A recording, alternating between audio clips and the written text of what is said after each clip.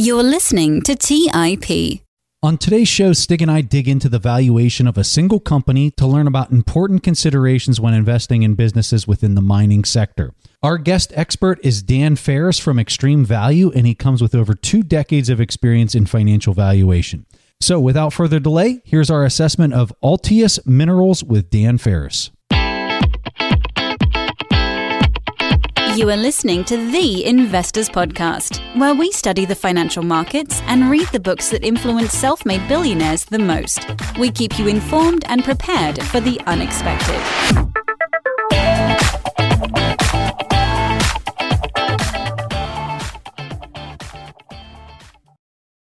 Welcome to today's show. My name is Stig Brodersen, and as always, I'm here today with my co-host Preston Pesch. And as we said in their introduction, we are here with Dan Ferris. Thank you so much for taking the time out of your busy schedule to join us here today, Dan. Oh, it's my pleasure. I'm very happy to be here.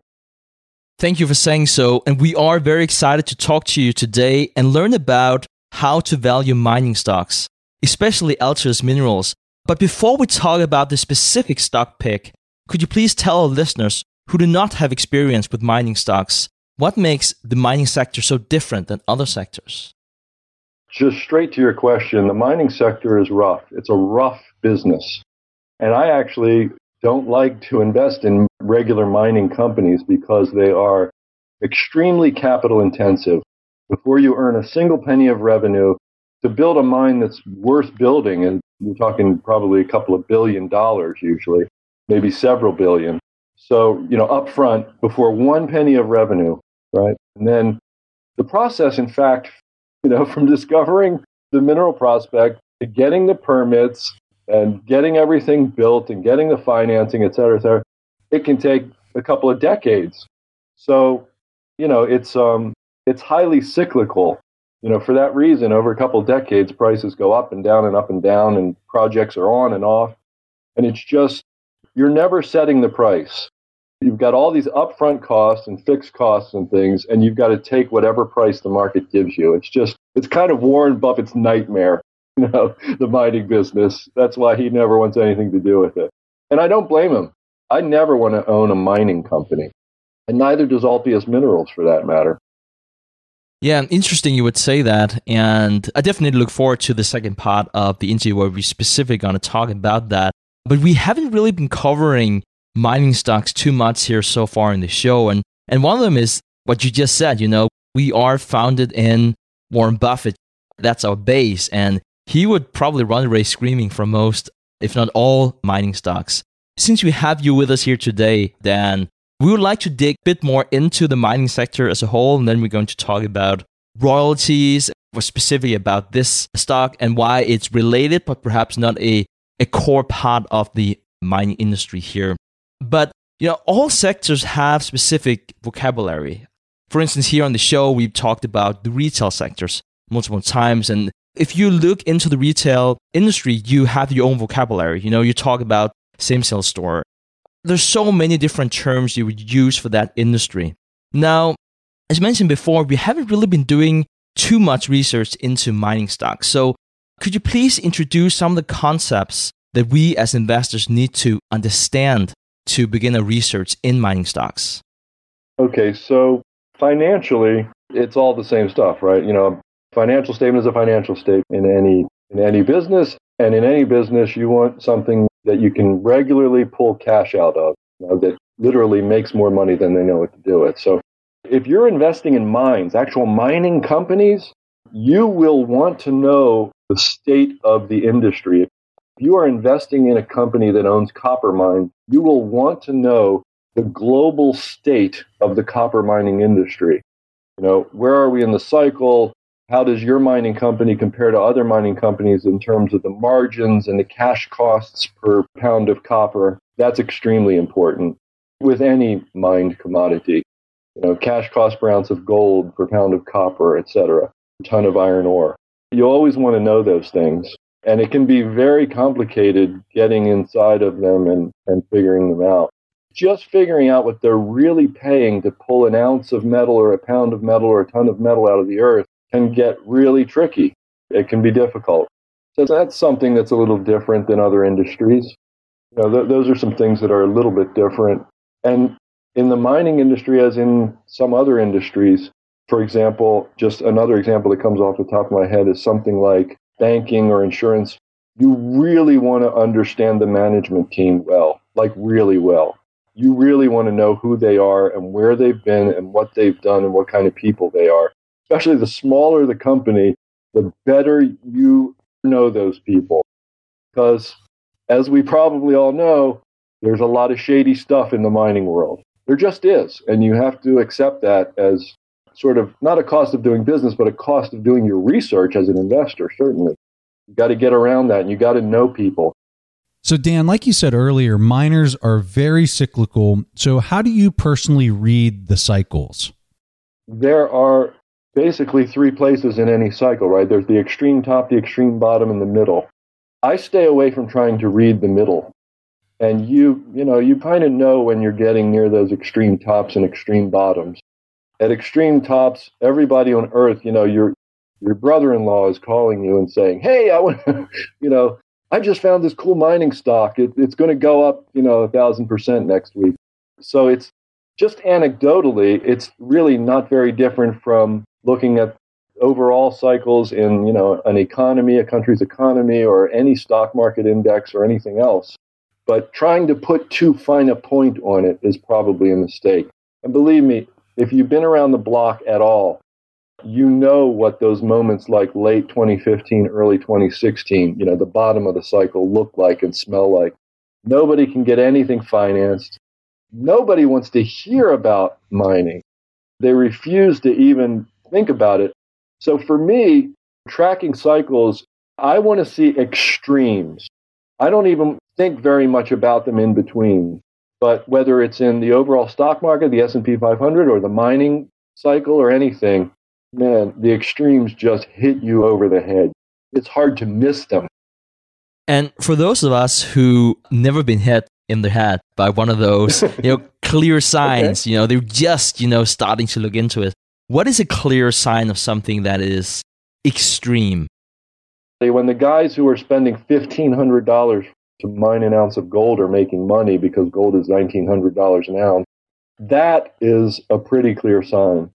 When anybody can finance any piece of garbage moose pasture anywhere on earth that darn well will never become a mine because it's in the wrong place and the geology is screwy, it kind of becomes obvious.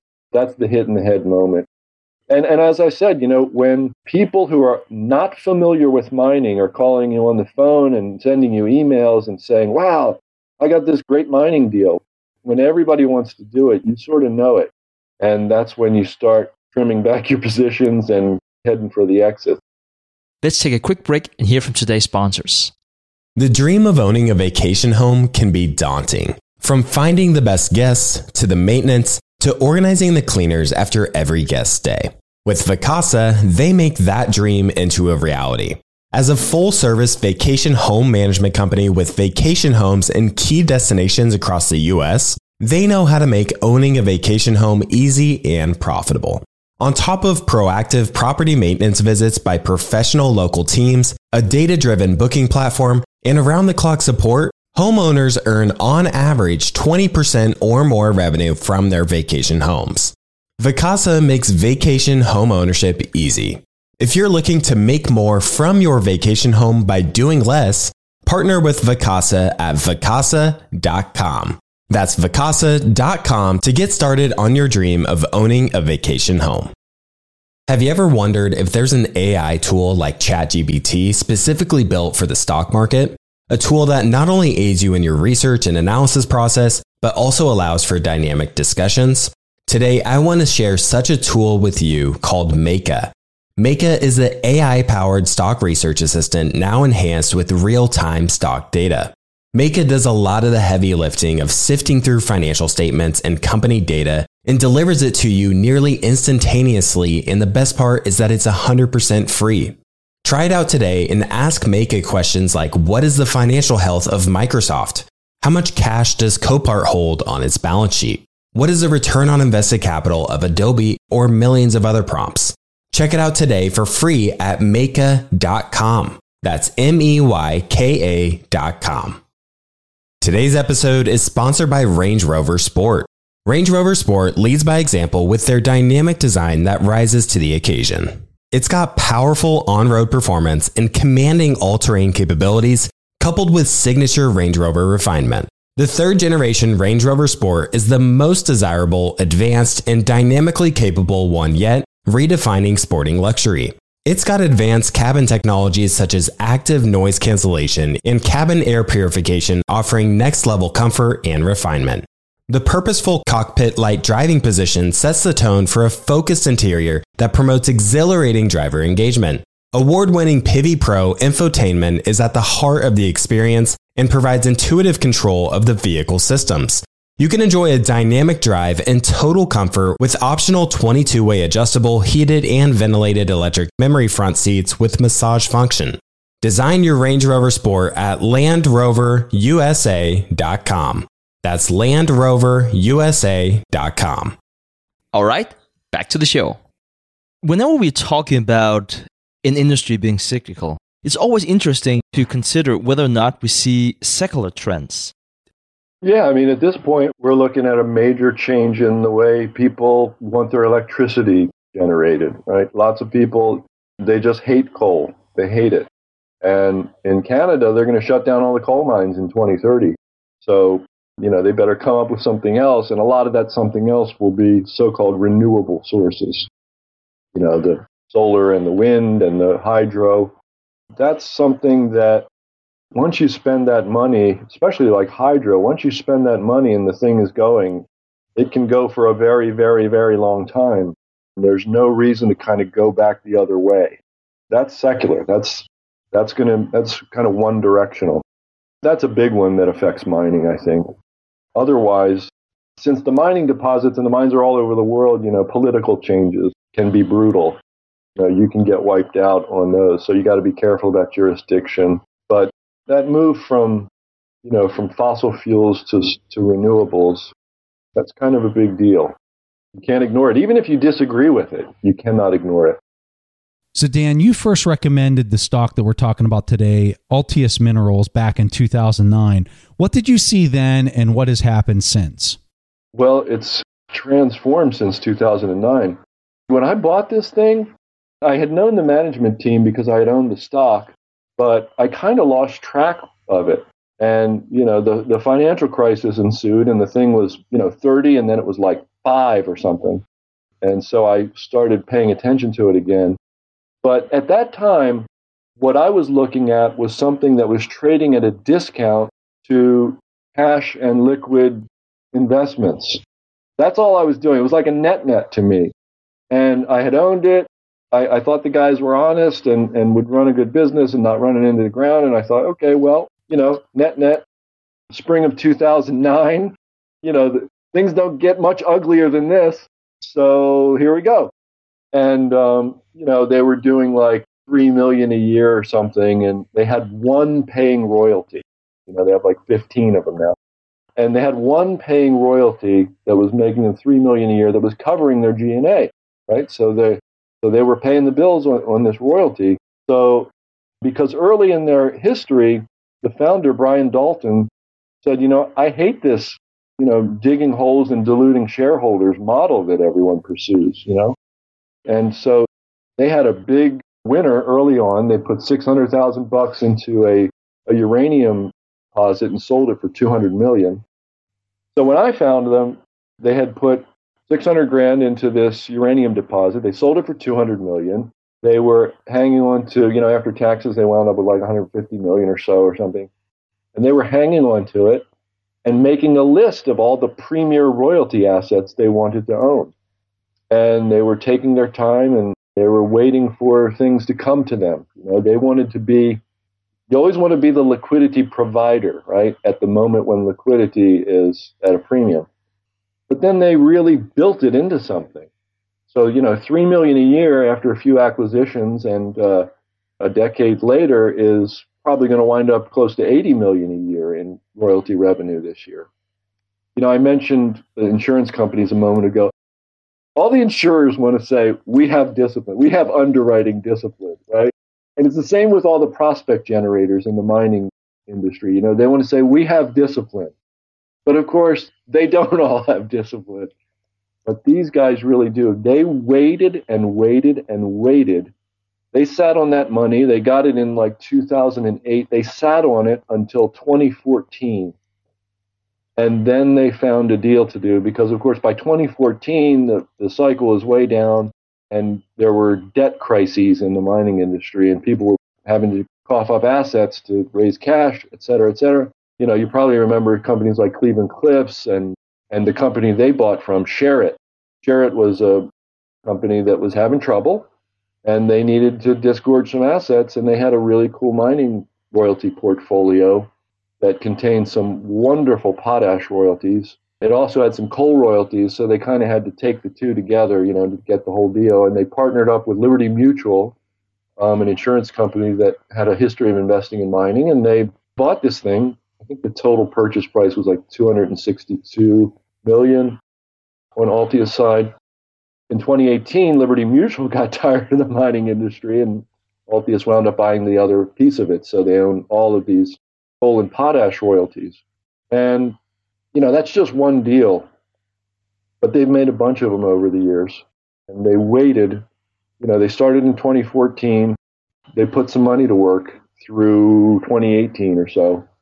And just that one deal, I mean, the potash royalties are a thing of beauty.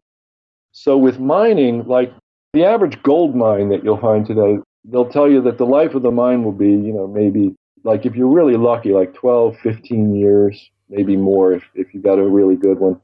But these potash mines in Canada, the royalties on these mines, this is something like a fifth of the world's potash production that Altius has a royalty on. Okay, and so the mine lives are like 800, 900, well in excess of 1,000 years. You know, so this is like something you pass on to your great-great-grandchildren or something, which is highly unusual. A mine is a depleting asset, right? So it becomes less valuable over time. But these potash mines, they'll get capital investment and they will increase the production as they've done since Altius bought these royalties. So over time, the royalty revenue, it's perfectly rational to expect it to grow, which is a little weird when you've got a depleting asset, but it's just so large, and over time they can expand to meet increased demand for, you know, potash fertilizer as the global population increases. And it's just a really cool asset, and that's the one they were targeting, and they got it. They own 100% of it today. And that alone, I think the consensus net asset value on that these days is like maybe 220 some million, and they've pulled about 36 million in after-tax cash out of it, and their cost is like 138 million. So, you know, and this is like just the first few years of literally centuries to come, you know, and this is one asset. So, and then there's another side of the business, which back then was a lot more important, and that is the prospect generation business. So there's the royalty business and the prospect generation business. There's constantly these two lines of business. And the first thing you notice is that they're at opposite ends of the mining value chain, right? So at the very beginning is prospect generation. You take a little bit of money and you take out an original mineral prospect, then you bring a partner in and have them spend their money and earn their way into a bigger share of it to drill it out and see what you got there. You're finding these prospects and then getting someone else to take the lion's share of the risk. And you just keep doing that. You keep doing it over and over and over again. And part of the secret to this business, which Altia's head of exploration, Lawrence Winter, taught me years ago, he said, Dan, these prospect generators, we were at a mining conference. He said, you look around, everybody's saying they're a prospect generation firm, but they're not. They're not really doing the model right. Because if you're doing the model right, you find your prospect, you spend as little money as possible, then you get that partner in and do that deal, and you move on. But all these guys at this conference we were at, he says, look at this guy and this guy and this guy and this guy. They're talking about their flagship asset. There's no flagship asset. That's like a red flag, in the prospect generation business. Somebody says, we're prospect generation. We have 3 assets, and this is the one we're putting all our money into. It. That's not the way the model is really supposed to work, right? So I got an education, and I just happened to be getting an education from the best people in the business. And if you ask around, other companies will tell you that they want to be like Altius Minerals. So over time, I've seen them do this. I've seen them just spend little bits of money and take, in one case, hundreds of millions of dollars out or tens of millions of dollars. And I've seen them invest equity in other, just sort of pick and choose 1 or 2 other equities. They put money into Virginia Mines that was run by Andre Gaumont, which was eventually bought out, and they really nice royalty there that's owned by another company called Cisco. And they made tens of millions. I think they made about 30 million off of that.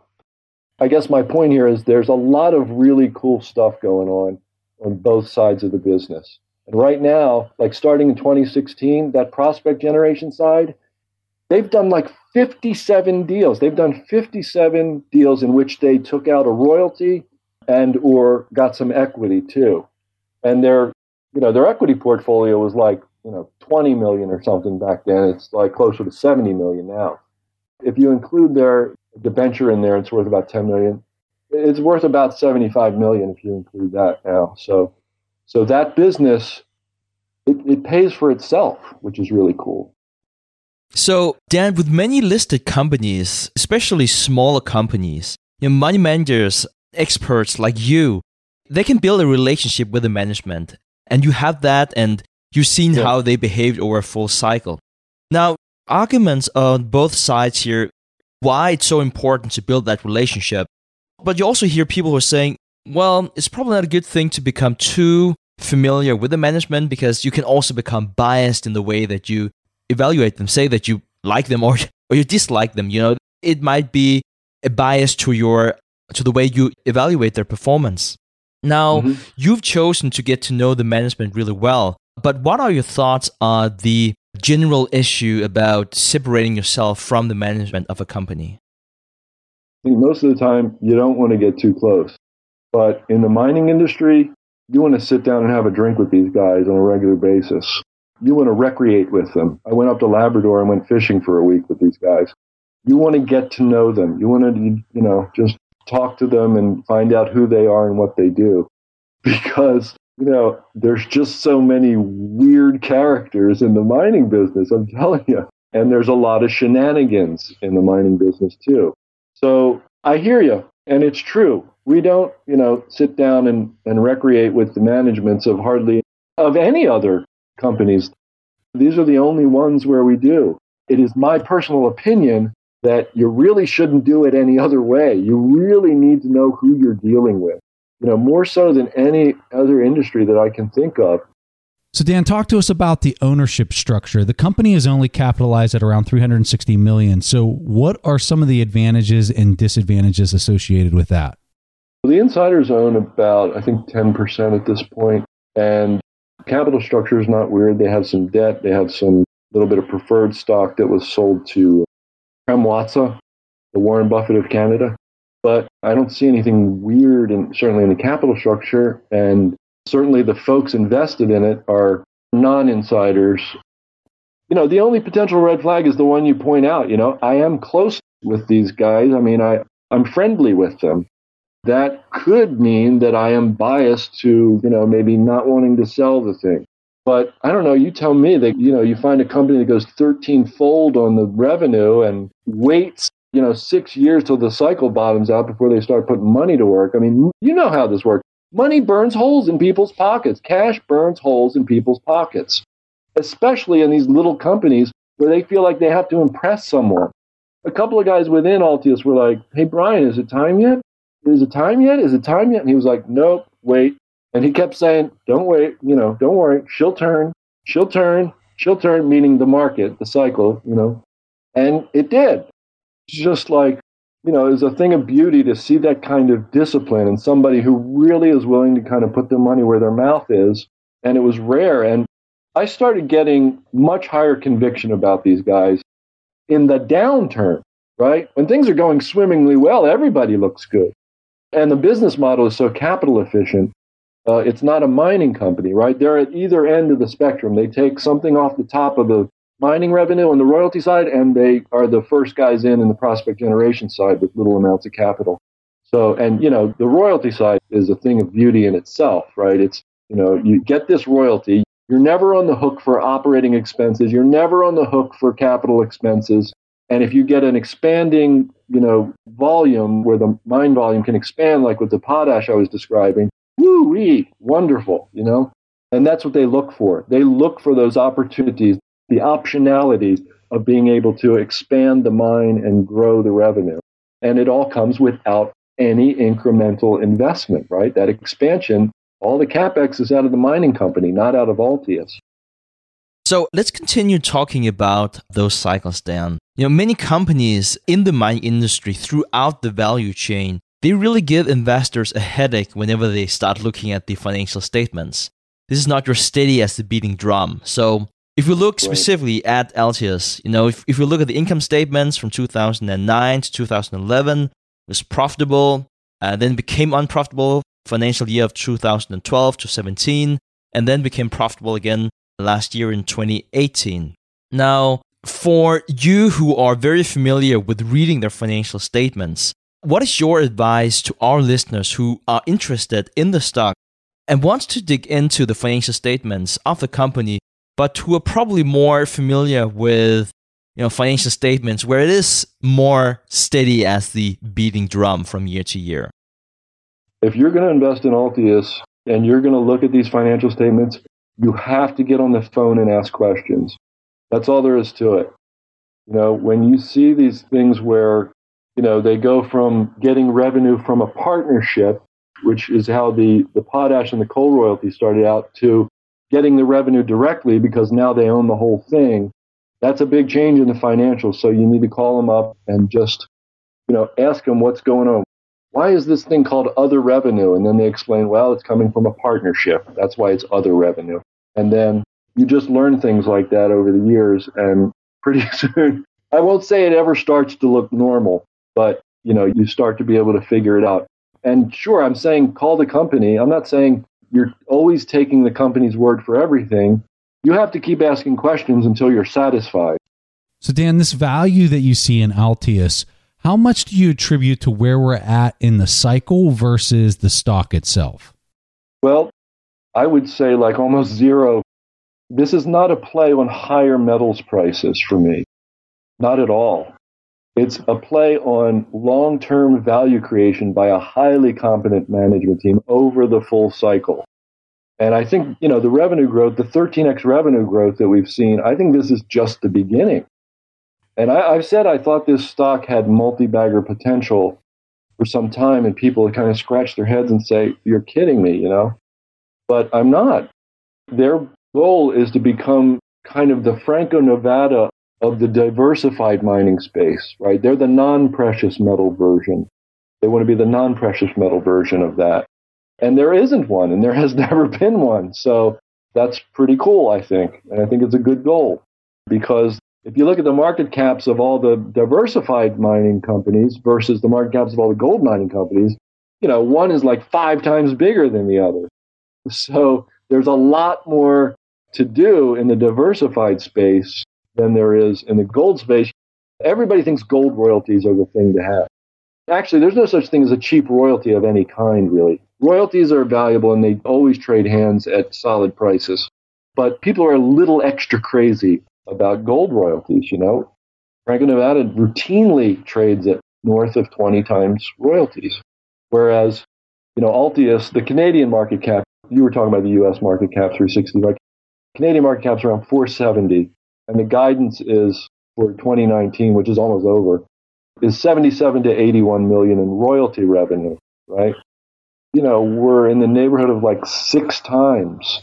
And let me ask you, would you rather have a gold situation that's maybe just call it a 15-year or 20-year, really shoot the works, 15 or 20-year mine life, or would you rather have those potash royalties I described? and you're getting paid in $1 of royalty revenue. So what do you care where it comes from? It's a little loony that people go so crazy for gold royalties, and they've let Altius Minerals get this cheap. It's a little weird. Let's take a quick break and hear from today's sponsors. Kyle, you're connected with a ton of different investors and portfolio managers, and you're just really in the know on a lot of these things. How do you keep up with all the day-to-day headlines for your portfolio companies? Yeah, so I used to have a ton of issues with this, and that was until I started using Yahoo Finance.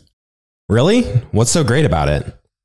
So Yahoo Finance is awesome. I have my whole portfolio entered, and I can easily see all the top headlines to keep up with the recent news. And each day you get an overview of the major global events that might be moving the market. So I'm ready to easily pounce on any opportunities that come my way. What else can you do on Yahoo Finance's platform? They also have a number of cool features, including a tool that lets you link all of your investment accounts, analyst ratings, and independent research, as well as the ability to create customized charts. Well, now I know that the audience is really going to love this one. And I actually see they have 90 million monthly active users. For comprehensive financial news and analysis, visit the brand behind every great investor, yahoofinance.com. The number one financial destination, yahoofinance.com. Today's show is sponsored by public.com. That's where you can earn 5.1% APY with a high yield cash account.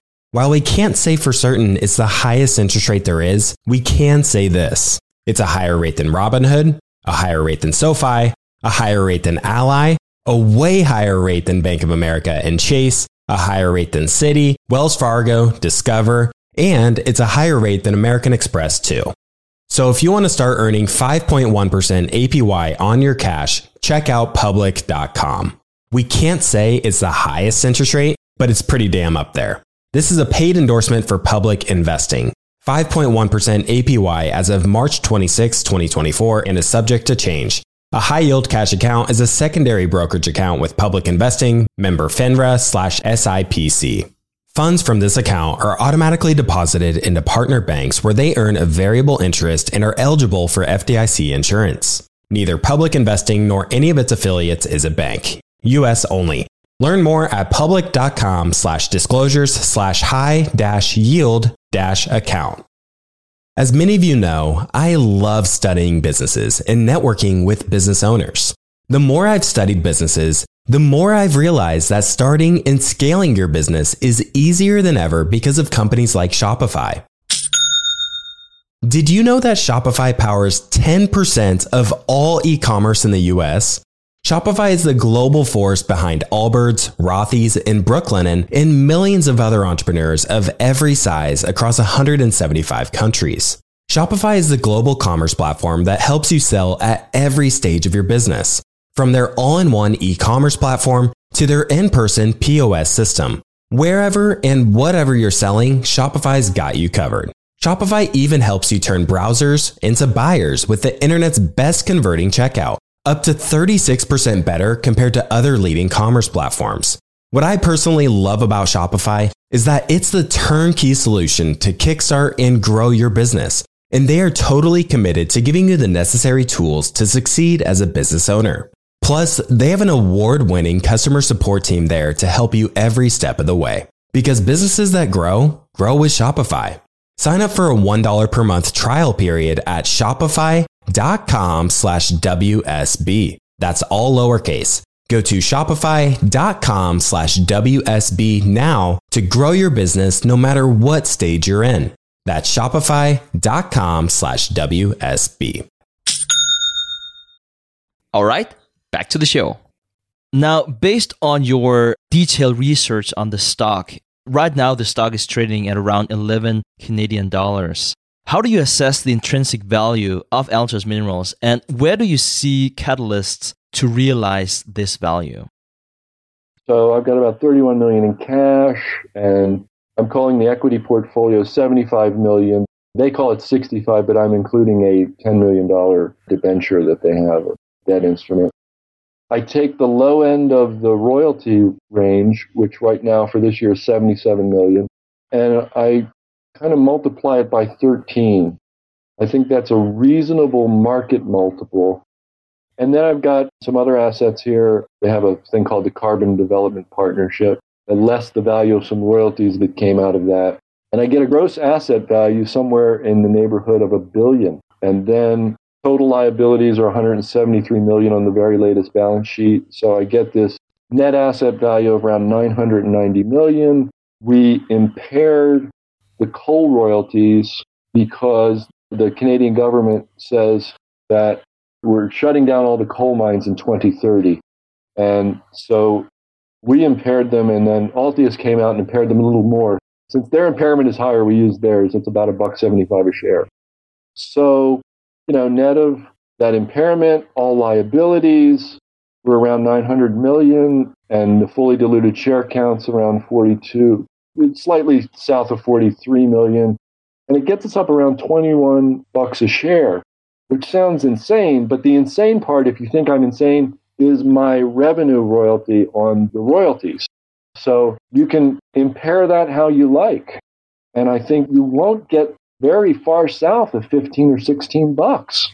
If you really want to stick it to them and say, well, the market doesn't like them right now, so I'm going to cut that multiple way down. And the thing is 11. And there's also, a bit of a funk right now amongst natural resources companies that are not precious metals firms. I think they're being lumped in with that. One thing people don't realize, it's your dream to find something that stays relatively cheap for quite an extended period of time.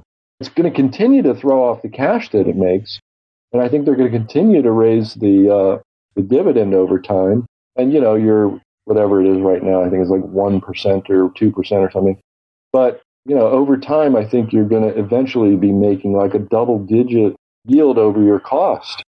And, certainly if you got in when I first told people to, at like $7 way back in 2009, and even now at 11, it's not much higher. And yet the value of the thing has and they've managed it brilliantly. I mean, they used to have 5 times the net debt to EBITDA. It was like 5 times. Now it's like south of 2, a little north of 1, not much farther north of 1. Put a huge range here. Say it's worth 16 to 20. Just do that, and you're at 11. Fantastic deal. Dan, thank you so much for coming here on the show and talk to us about mining, talk about the good things, the bad things, and one of the specific picks here in royalties. Where can the audience learn more about you and Stansberry Investor Hour? Well, you can go to www.investorhour.com. That'll tell you everything you want to know about the Stansberry Investor Hour. And if you want to learn about the Extreme Value newsletter, you can go to stansberryresearch.com and poke around on the website and find out about it. Thank you very much. I really enjoyed being here. And I just want everybody to know, listening, I love We Study Billionaires. I think it's like, one of the very few financial podcasts on the planet. I really like it. I feel like I discovered something really cool when I found you guys. That's very kind of you. Thanks, Dan. We're totally flattered and really enjoyed having you on the show today. So thank you so much. All right. So for the next segment of the show, we'll play a question from the audience. And this question comes from Jake. Hi, Stig and Preston. Love your work. This is more of a business-related question, I guess. Do you both prefer and enjoy focusing on the TIP business or individual security investments? I know you've spoken in the past about Buffett being just as much of a businessman in owning and running Berkshire as an investor. Do you both feel similar? Again, thanks for everything. Keep up the good work. We all love you. Cheers. Wow, that's a really insightful question. I really, really like that. So first about Buffett. Yes, it is a common misperception that he is the best stock picker in the world. He is fantastic, but he's likely not the best. He is, however, one of the very best business people in the world. And I think this is best exemplified if you look closer at the Berkshire businesses. The value of Buffett's stock portfolio is smaller than the value of his operating businesses.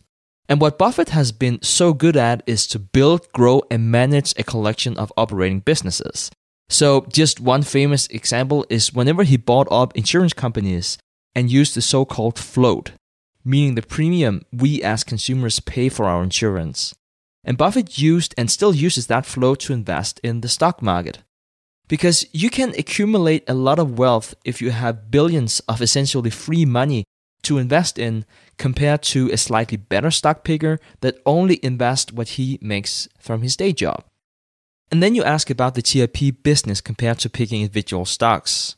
Now, we all heard these stories about investing in Amazon, Google, or whatever company many years ago, and the value of that investment has just been growing, say, 100-fold. However, most of that return that we make for the investor who has not been smart enough or lucky enough to invest in these amazing growth stories is really from investing in the right asset class. And by that, I mean the price to value ratio, and not so much on the individual investment. For instance, which specific stock to buy. So let me give you an example. If you make $50,000 per year and you're able to set aside $2,000 per year, the size of your portfolio will likely not depend on which stocks you invest in, but rather how much money you make and in turn how much you're able to set aside. And then it's depending on which asset class you decide to invest in, stocks, bonds, real estate, commodities, or whatever asset class that is priced most attractively. For instance, if the stock market is priced at a very low expected return, which it is right now, you'll just be fighting an uphill battle with a diversified portfolio. And you might be able to beat the market's, say, 3% expected return and make 4%, which in itself would be really impressive. Beating the market is really, really hard. But perhaps you should take a look around and see where you can put in your time and energy to find an asset class where you can expect to make a significantly higher return. Now, I know I make it sound a lot easier than it really is, but please allow me to provide an example. Through my holding company, I'm investing in a real estate deal where I make an 11% return annually. And the risk profile is different than investing in the stock market. And if I've done my homework right, the risk will actually be lower, but it definitely requires a little more work than just investing in the stock market index. Also, for many private deals, you cannot invest an indefinite amount into the investment, which you sort of can the stock market. And you also have to learn about a new asset class. So more than thinking like an investor, I had to think like a businessman in the process to set up what hopefully turns out to be a profitable deal. But as you point out, it's really two sides of the same coin. And this is the tricky part. Being both a businessman and an investor will likely not pay off in the short run. For instance, whenever I was a professor at the local college, I could choose to make short-term money by teaching an extra class per week. Or I could create assets like recording more podcast episodes or building a new course. But that won't pay me anything, or at least not in the short run. So whenever you educate yourself as an investor and as a businessman, you end up spending a ton of time on research and you make many mistakes. And if you can set aside, say, $2,000 per year, whether you return 3 or 4% the first year won't really have an impact. But being a good businessman will allow you to set more money aside each month, and you will be able to generate a significantly higher return because you will have the skill set to move around in the respective asset classes and even navigate better in the same asset class like equities, where you'll be able to pick much better stocks. So Jake, I really like this question, and I don't think it's anything that I've really talked about too much on this show, but I've talked to friends, family, acquaintances about this idea before. And the thing that I tell these people when we have conversations is I almost feel like a lot of people in business, particularly people that were entrepreneurs that stood up a company that was successful, and I would call something successful if the company's capitalized at $10 million or somewhere in that ballpark, I would call that success. But what you find a lot of the times is these private companies that kind of hover around between the $10 to $50 million mark, these founders are really good at the operational business. Whatever that product or service is, they've mastered it. They've done really well for themselves, but they kind of hit like a ceiling and they can't get past that growth point. I would argue, and this is very arguable, some people might have a different opinion, I would argue that those founders, if they continue to be in the management role and control the equity of that business, have difficulty expanding and growing beyond that mark. Some of them might not want to, but I think a lot of them struggle to go beyond that mark because that's where their business has to transition from being an expert at whatever that product or service is to being great capital allocators of their retained earnings. So that business is producing earnings every year. Now they've got to figure out a way to go beyond that product or service that they've mastered and that they understand really well. And they have to start allocating that non-operationally. Now the returns, when that person makes that transition to a non-operational form of allocating their retained earnings, is often very difficult because the returns that they're getting on that capital is lower than the returns that they had seen by investing locally in their business or in that product or service. And the main reason why is because when you're creating the assets inside your business, it's definitely more risky, but there's also a whole lot more upside to that because you're setting everything up. There's no middleman. There's no person that's cutting away at that profit margin. When you're allocating resources in stocks, bonds, whatever security you're talking about, you often get into a point where you're just buying the assets that somebody else produced. You're also competing against all the other people out there that are trying to own that equity that's in the public sector. And sometimes even in the private sector, it can get very competitive for the value of certain businesses, depending on how strategically aligned it is with your business. So I know that's a really long answer to your question, but I think it's important for people to understand that a lot of the stuff that we talk about on our show, which is investing in companies that are public securities, are lower return type investments than if a person would be able to invest operationally in themselves and create a product or service that serves the marketplace in a competitive way. So I think that transition is very tricky, and I think that that's one of the reasons why so many people can't do it, is because they have to step out of what it is that they know to understand how finance is done. You know, a lot of these businesses that go this route, they have somebody else to do all their accounting. They're not looking at the income statement and the balance sheet kind of with that investor mindset or that investor eye that a Warren Buffett looks at both parts of the business, the operational side and the non-operational side, equally and from a similar light. So Jake, for asking such a great question, we have an online course called our Intrinsic Value course that we're going to give you completely for free.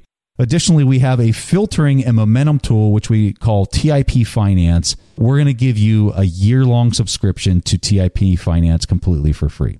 Leave us a question at asktheinvestors.com. That's asktheinvestors.com. If you're interested in these tools, simply go to our website, theinvestorspodcast.com, and you can see right there in our top level navigation, there's links to TIP Finance and also the TIP Academy where you'd find the Intrinsic Value course. All right, guys, that was all that Preston and I had for this week's episode of The Investors Podcast. We see each other again next week. Thank you for listening to TIP. To access our show notes, courses, or forums, go to theinvestorspodcast.com. This show is for entertainment purposes only. Before making any decisions, consult a professional. This show is copyrighted by the Investors Podcast Network. Written permissions must be granted before syndication or rebroadcasting.